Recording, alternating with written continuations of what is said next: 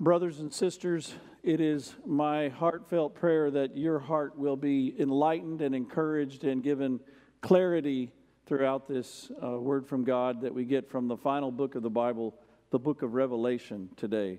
I would encourage you to get your Bible out. We will have on the slides the scriptures that I'll be teaching you, but if you get your own Bible out, it might even help you because you could see it in the context of the scriptures themselves. So the first question I want to ask you is, who's in charge around here? Doesn't it feel like this little booger is, this virus? I didn't know what it looked like 3 weeks ago, but I can't get this picture out of my mind. It seems like it's dominating so much of our lives. And you know, you and I feel like God is in control because we're people of faith. And then that gets tested by something like this. And we see the indiscriminate way that it runs through the planet and among people. And every time we hear of a new case or a new death, we start to ask, God, why? Are you really in charge? We don't like to admit that we do that, but we do it. And I want this word from God to reassure you that He's not only in charge, but He is guiding all things to a blessed end. Go to the next slide. Here's one of the moments when I got tested by the coronavirus. It's the report this last week that this Bill Barton had been taken by the virus. 91 years old, a member of a church in Arkansas. They had an event for children a couple weeks ago, and he is a greeter at his church. He's a church leader, and he was there, and he was a part of it. 35 people got infected. The pastor and his wife both got it. The pastor's wife survived but was hospitalized. But Bill Barton was taken to glory through the coronavirus. And I thought to myself, Lord, he was serving you. Are you really in charge? He's a saint and a strength in that congregation, and yet you let this virus take him, and he probably got it while he was serving you. Here's another one. Young man, I don't know how you say that name, Kelly, 48-year-old nurse in New York. His own hospital admitted that they didn't have enough gowns and that they'd make him wear one, all of them to wear them. He was managing other nurses, in fact, and he always would jump in and help them on the floor. And he'd wear one gown like for a whole shift. He got the virus and died within just a few days, alone, after caring for people as they died alone. And I asked, Lord, are you really in charge? Here's another one. 17-year-old boy, you may have heard about this one in California. He started showing symptoms. His mother took him to a local, one of those 24-hour emergency care places. They asked him if they had insurance. They didn't. They said, well, we can't treat you. His symptoms spiked markedly as they drove him over to the full-fledged hospital, and he died within hours because his treatment didn't come soon enough. At least that's what the medical people are saying. His name's been protected up until now. And I ask, Lord, is the virus in charge or are you in charge? That question gets rattled around in our hearts and in our minds whenever it seems like somebody's changing what is normal for us. And when it seems like people that are unjustly taken senselessly, randomly by a virus. And we're all thinking about these things a lot. And so I wanted to bring you a word from God. This isn't the first time, and that's an understatement. It's not unique to us that troubles sweeping through our lives, sometimes collectively in a group, would make us, many of us, ask the very same questions. Are you really in charge? I just want to hit you with a few more facts to show you that we don't want to forget that this is actually standard on planet Earth. It's not, even though our lives are disrupted and we're trying to keep this virus from spreading by changing our social lives and our work lives, and our economy is tanking because of it.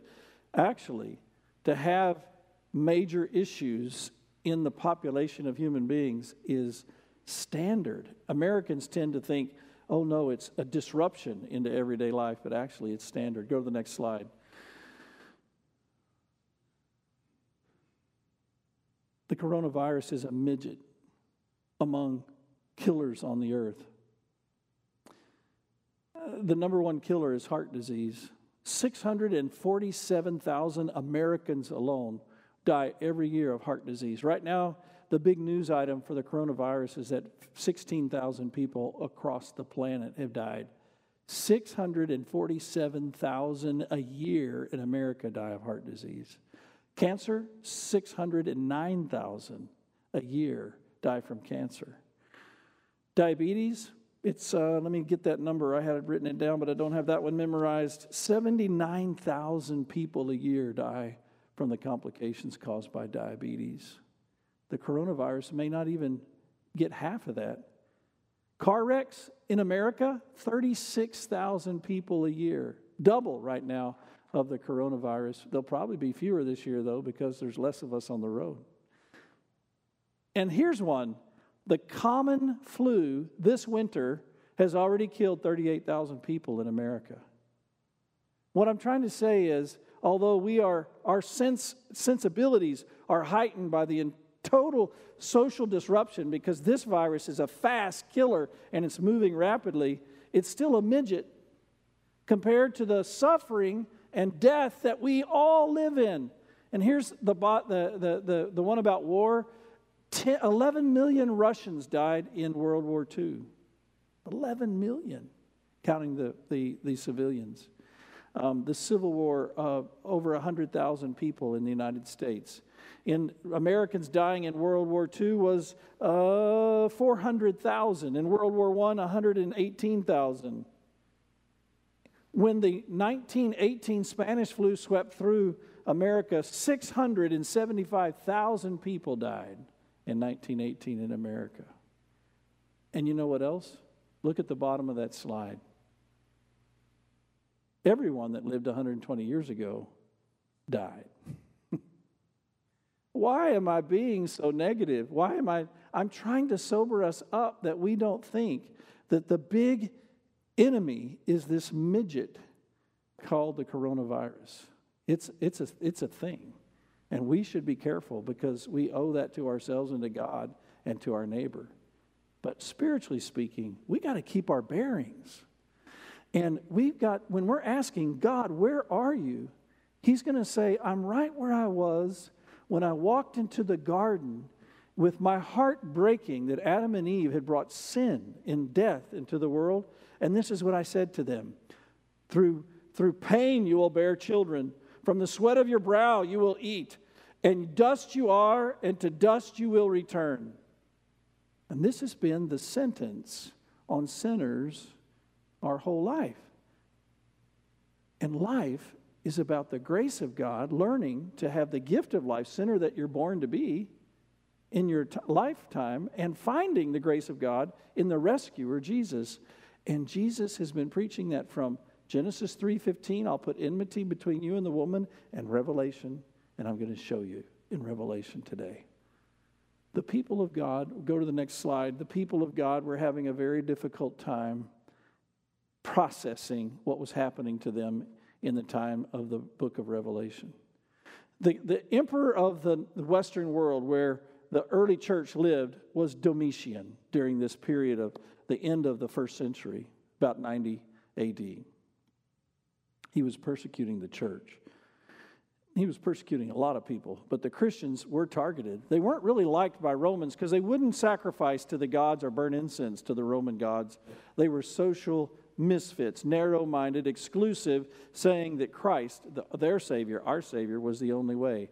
And frankly, it angered Domitian, who wanted to have a lot of control over all the people in many ways in his kingdom. And so he zeroed in on these social misfits, the Christians. And he did a lot of damage throughout his kingdom. One big thing he did was he took the last living apostle, instead of putting him to death, he stuck him out on a desert island called Patmos. There was also a lot of disease around. There had been a famine that had swept through. It's talked about in the book of Acts just a few decades earlier, and those things were always happening, and you couldn't go to your HEB or call somebody up and have them deliver it to your door. The Christians were scared. And they were asking, God, are you really in charge? Are you really? And what poured out of heaven was the book of Revelation with these beautiful visions where it starts. Now I'm going to go to the next slide. It starts with the glorious Savior appears in all of his glory in chapter 1. And John on the island of Patmos sees him. Well, Jesus is still glorious and he's still in charge. Then Jesus gives messages to John. He says, I'm walking among the churches. And then in chapter 2 and 3, he has a message for each individual congregation showing that he sees them. They're not by themselves. He's watching, and he sees their failures even though they're going through persecution. And he encourages and he rebukes and he tells them, he speaks into each church's life. He's right there with them, and it proves that he's right there with us too. And then in chapter 4, as the book gets on its way, the book of Revelation, the visions start. And the visions that are starting are all building upon one another. The very first vision sets the scene. It's the beautiful glories of heaven. And you see God in the middle of heaven sitting on his throne. John does. And he doesn't talk about facial features. God is bigger than us. And it's God the Father, the creator of all things. And you hear about lightning and thunder and rainbows and a sea out in front of him, and the Holy Spirit in the form of 7 spirits out in front of the throne. And everyone in heaven is praising him, especially 4 living creatures around the throne, which represent creation. And the 4 living creatures fall down and praise him and say, you are in charge of your creation, the planet Earth. You take care of us. You are our God and our Savior, and the Father is pleased with that. And John and us say, oh, God the Father is still in charge. And there he is in heaven. But then the Father reveals he's got a scroll. Scrolls in their day were used for many things, especially edicts that changed history. Remember when Uriah took a scroll out to Joab and it changed the history of Uriah's life because David wrote inside the scroll, have Uriah killed in battle, and it changed history. Remember the scrolls in the book of Esther that went out and said, here's the edict that on a certain day you can kill all the Jews in our land. And then another edict went out and said all the Jews can fight for themselves. The scroll is the unleashing of the future. It's the dictating of what the future is going to be like. And the Father holds up a scroll, and it has 7 strings around it, and there's a wax seal on all 7 strings. And he holds up the scroll, and he says, who is worthy to open the scroll? Silence. Nobody's worthy.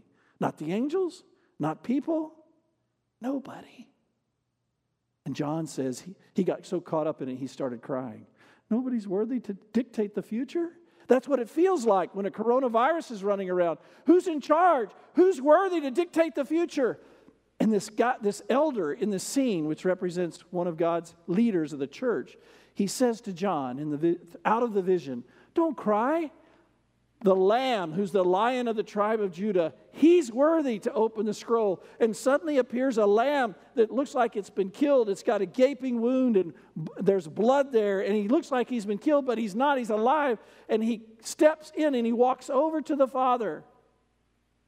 And he takes the scroll. And this is what it says, chapter 5. He's worthy because he purchased people for God. God the Father will hand the scroll to Jesus, but no other being, spiritual or physical. He'll hand it to Jesus because Jesus did what the God the Father always wanted. He wanted to rescue humanity, not condemn them. And Jesus was the one, his holy Son, who did it. And he's worthy to dictate the future. So Jesus takes the scroll. And we're moving into chapter 6 now. And we're ready to see what happens. And he starts to open. As he opens each string, then the idea is that it's a new thought about how he's guiding the future. But it's kind of scary. Because as he opens the first 4 seals, go to the next slide. What comes out are 4 horsemen, one with each seal.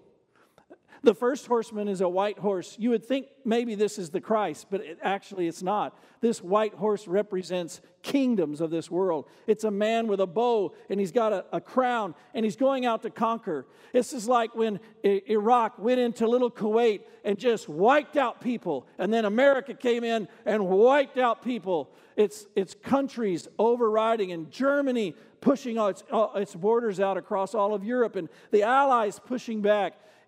Jesus is unleashing the fact that there's going to be nations who sweep through history during the whole time he's guiding it, and they change all the rules, and they change just like Alexander the Great had done and the Romans had done, and it's going to happen until the end of time. He opens another seal, and out comes death by the sword. People who die from violent deaths, and whether it's in big wars or little skirmishes or a household domestic dispute, it says their death by the sword. And then he opens another scroll, and it's a black horse, and it's famine and economic collapse. And there's this really interesting way where he says, a quart of wheat cost a day's wages. And he says, don't let anybody mess with the oil or the wine.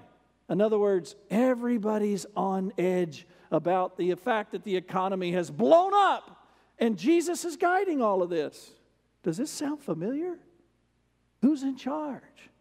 The man, Jesus, opening the seals on the scroll. And then comes the pale horse, which is appropriate today for us to get in, read the passage, and talk about briefly. So let's look at it. Chapter 6, verse 7. When the Lamb opened the fourth seal, I heard the voice of the fourth living creature say, "Come!" And I looked, and there before me was the fourth horse, a pale horse. Its rider was named Death, and the Hades, hell, followed close behind him. They were given the power over a fourth of the earth to kill by the sword, famine, and plague, and by the wild beasts of the earth.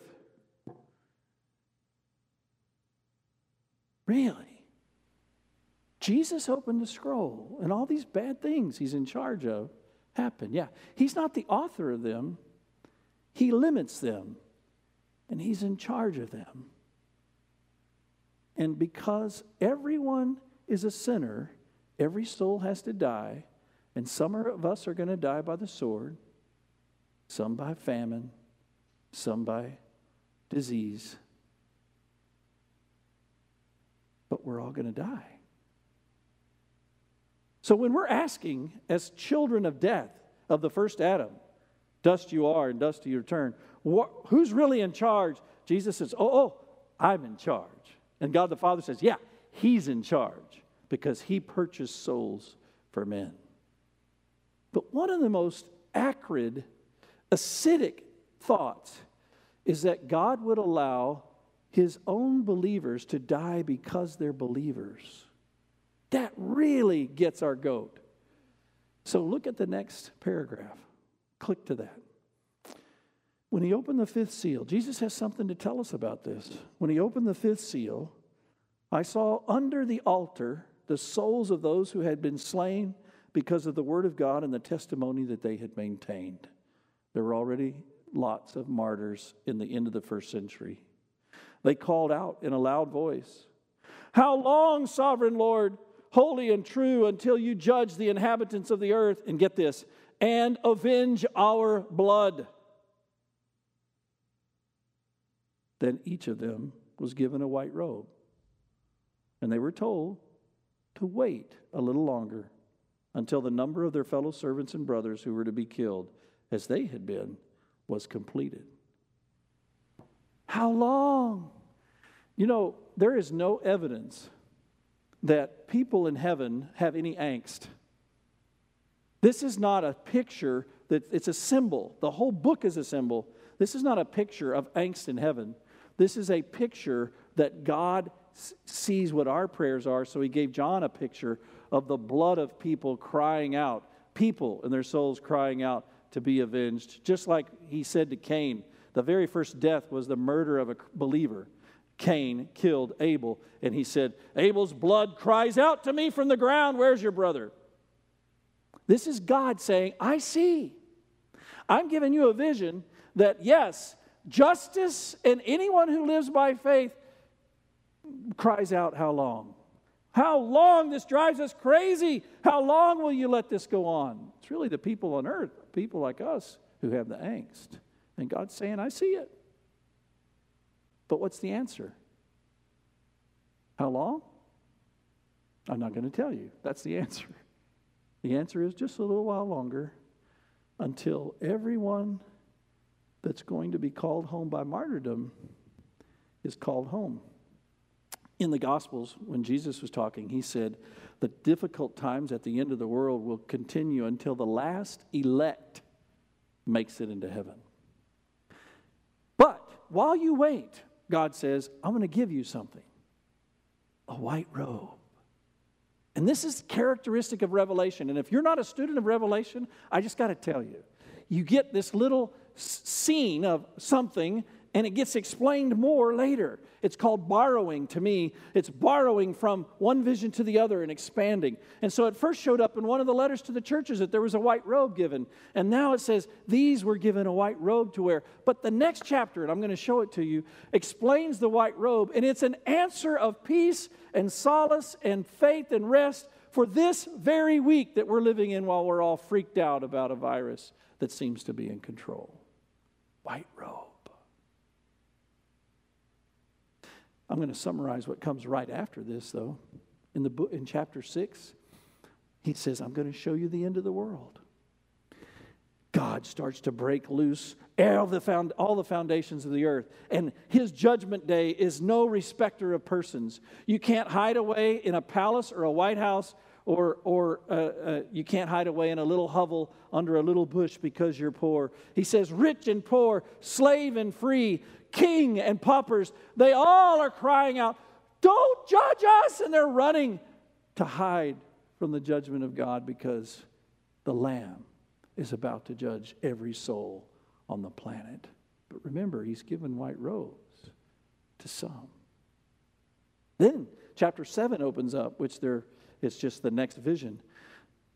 There was a cry in heaven to the angels in charge of the four winds of the earth, and they collected all of God's people. Remember, he said, until the last one comes in, I'm going to let this trouble go on. And then they call in all the believers, and they're counted there. And it's very powerful if you understand the power of numbers. They counted these many, and these numbers are all symbolic.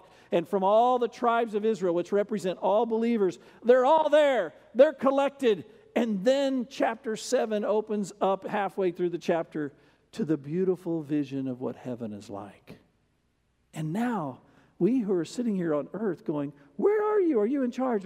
We're looking up, and we're looking in heaven, and we're going, I see the end. And this is what it says. So go to the next. Yeah, there you go. Go past that. We skipped those. After this, I looked, and there before me was a great multitude that no one could count. I want to read it out of the Bible here. You've got it on the screen. There was a great multitude that no one could count, from every nation, tribe, people, and language, standing before the throne and in front of the Lamb. And they were wearing white robes. Oh, there they are again. Now, this isn't just the souls that were martyred. This is all the people in heaven. They're wearing white robes, and they're holding palm branches in their hands. Last time you heard palm branches was on Palm Sunday. That's coming on our calendar next Sunday, a week from today. But they praised Jesus on Palm Sunday as he came into Jerusalem as the king who would save them. But he was coming to save them by dying on the cross. In the great celebration, being gathered to heaven isn't until we get there. After Judgment Day, all people will be collected there. So they're holding palm branches for the big Palm Sunday, forever in heaven. And they're wearing white robes. And this is what they say. Salvation belongs to our God who sits on the throne, the Father, and the Lamb. Now I'm going to skip down to verse 13. It's there for you on the screen. One of the elders asked me, these in white robes, who are they? Where did they come from? I answered, sir, you know.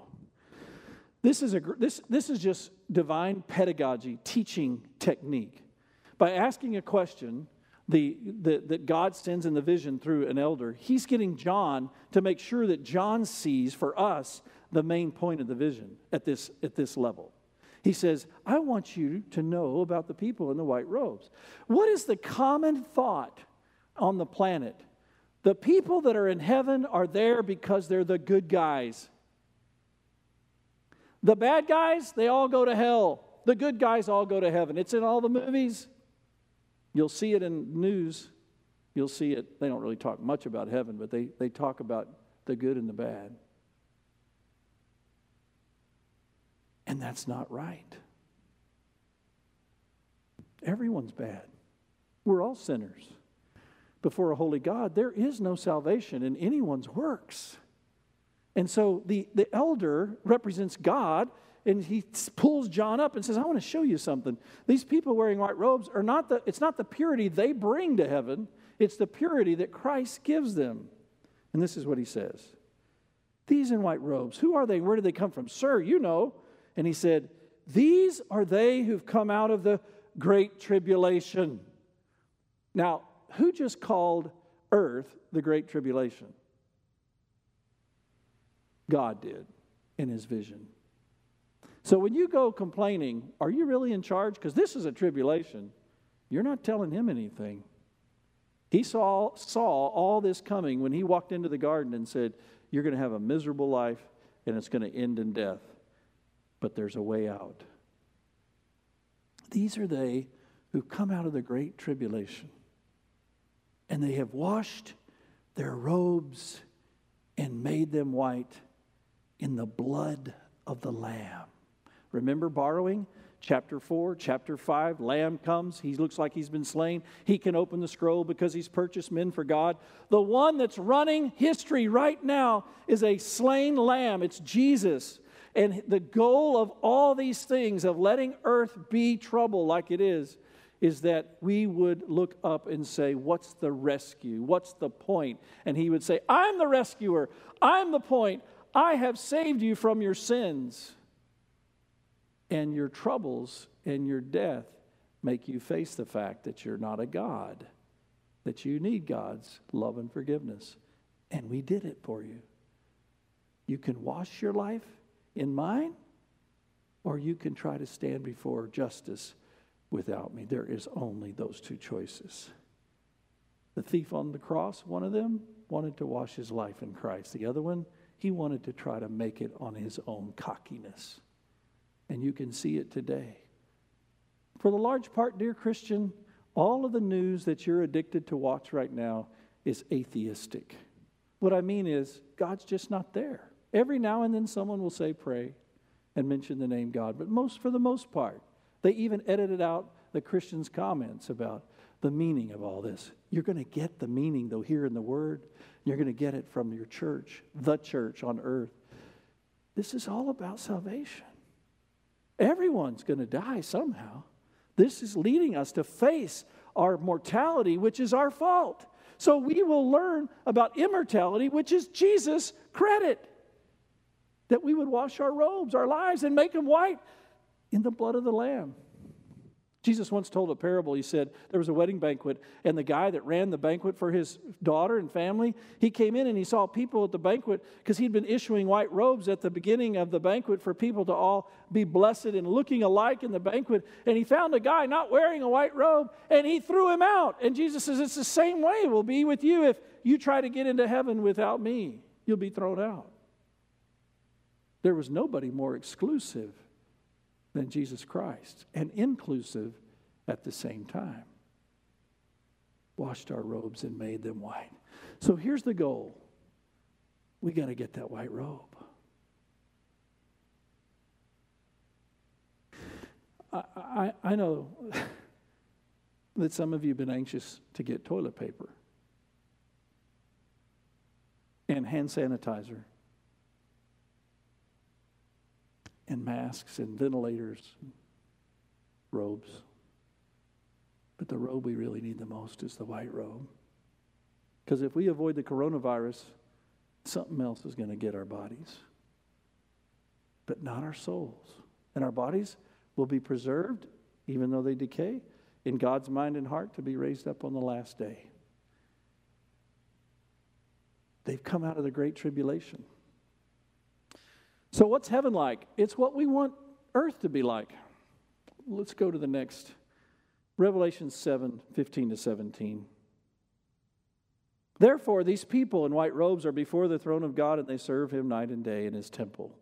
And he who sits on the throne will spread his tent over them. Never again will they hunger. Never again will they thirst. The sun will not beat upon them, nor any scorching heat. With us in climate-controlled spaces in modern history, this doesn't resonate emotionally with us, but it's really, what it's saying is nothing that the ancients were day-to-day scorched by will happen. Today he would say, never again will they be afraid of a virus. Never again will they be afraid of persecution. Why? For the Lamb at the center of the throne, he will be their shepherd. He will lead them to springs of living water. And here's the cool part. God will wipe every tear from their eyes. We're going to cry in this life before we get there. If we're not crying somehow, we're not living through the tribulation. Maybe we're numbing ourselves with our own gall, but we're going to shed tears because this life is about this. Jesus is in charge of it, though. You might say, well, I got a question. Would God allow his people whom he loves to go through it with the rest of the planet? Like Bill Barton, the 91-year-old church member? Well, yeah. You know why? Because, first of all, we all have a sinful nature that wants to be prideful and not brought to its knees just like the unbelieving world does. And that sinful nature wants to take us away. Secondly, he wants us to show the hope of the gospel to our brothers and sisters in the human family around us while we're going through it with them. It's better to be going through it with them with the hope of Christ than it is to be standing outside of the trouble saying, oh, you're really in trouble, but there's a way out. No, we're in the trouble saying, we trust in Christ. What do we do in the meantime?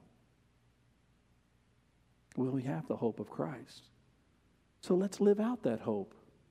And since we have the hope of Christ, let's not let fear drive us, but let's let faith drive us.